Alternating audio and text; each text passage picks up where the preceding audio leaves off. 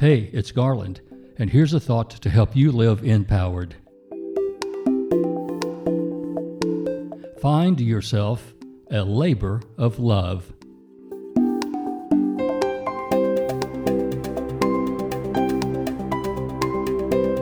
What's in it for me is a legitimate question. Often we mean that as a financial transaction. Those who live in a world where financial transactions are the only ones of value risk losing out on one of the most valuable payoffs known to man: self-respect and self-fulfillment. A labor of love pays off in ways that cannot be computed in dollars and cents. A labor of love does not have to be something grandiose like saving mankind. Labors of love are carried out by billions of people every day that go mostly unnoticed. A labor of love is a parent nurturing and guiding their child to become a remarkably ordinary, decent human being.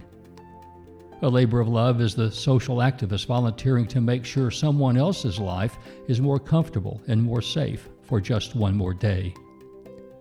A labor of love is the leader of a scout troop, a member of a church board, a youth sports coach, a civic club leader, all spending the thankless hours it takes to provide opportunities for others to have a meaningful life experience.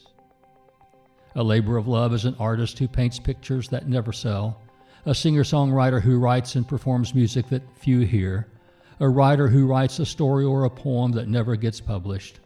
Why? Because it expresses something from the depths of their soul.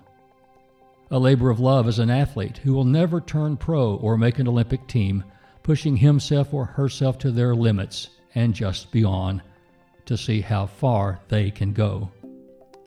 A labor of love is a teacher who arrives early and stays late because they believe themselves to be mentors who instill the love of learning far and above the desire just to make a good grade. A labor of love is not a duty, not a chore, not an obligation. A labor of love is any act to which you devote your creative energy simply because you believe it needs to be done and will make someone else's day just a little better. A labor of love is the work of the empowered. I'm Garland McWaters.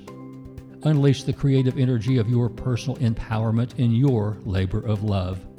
Encourage the spirit, enliven the heart, enlighten the mind, and enlarge the expectations of living in yourself and in others.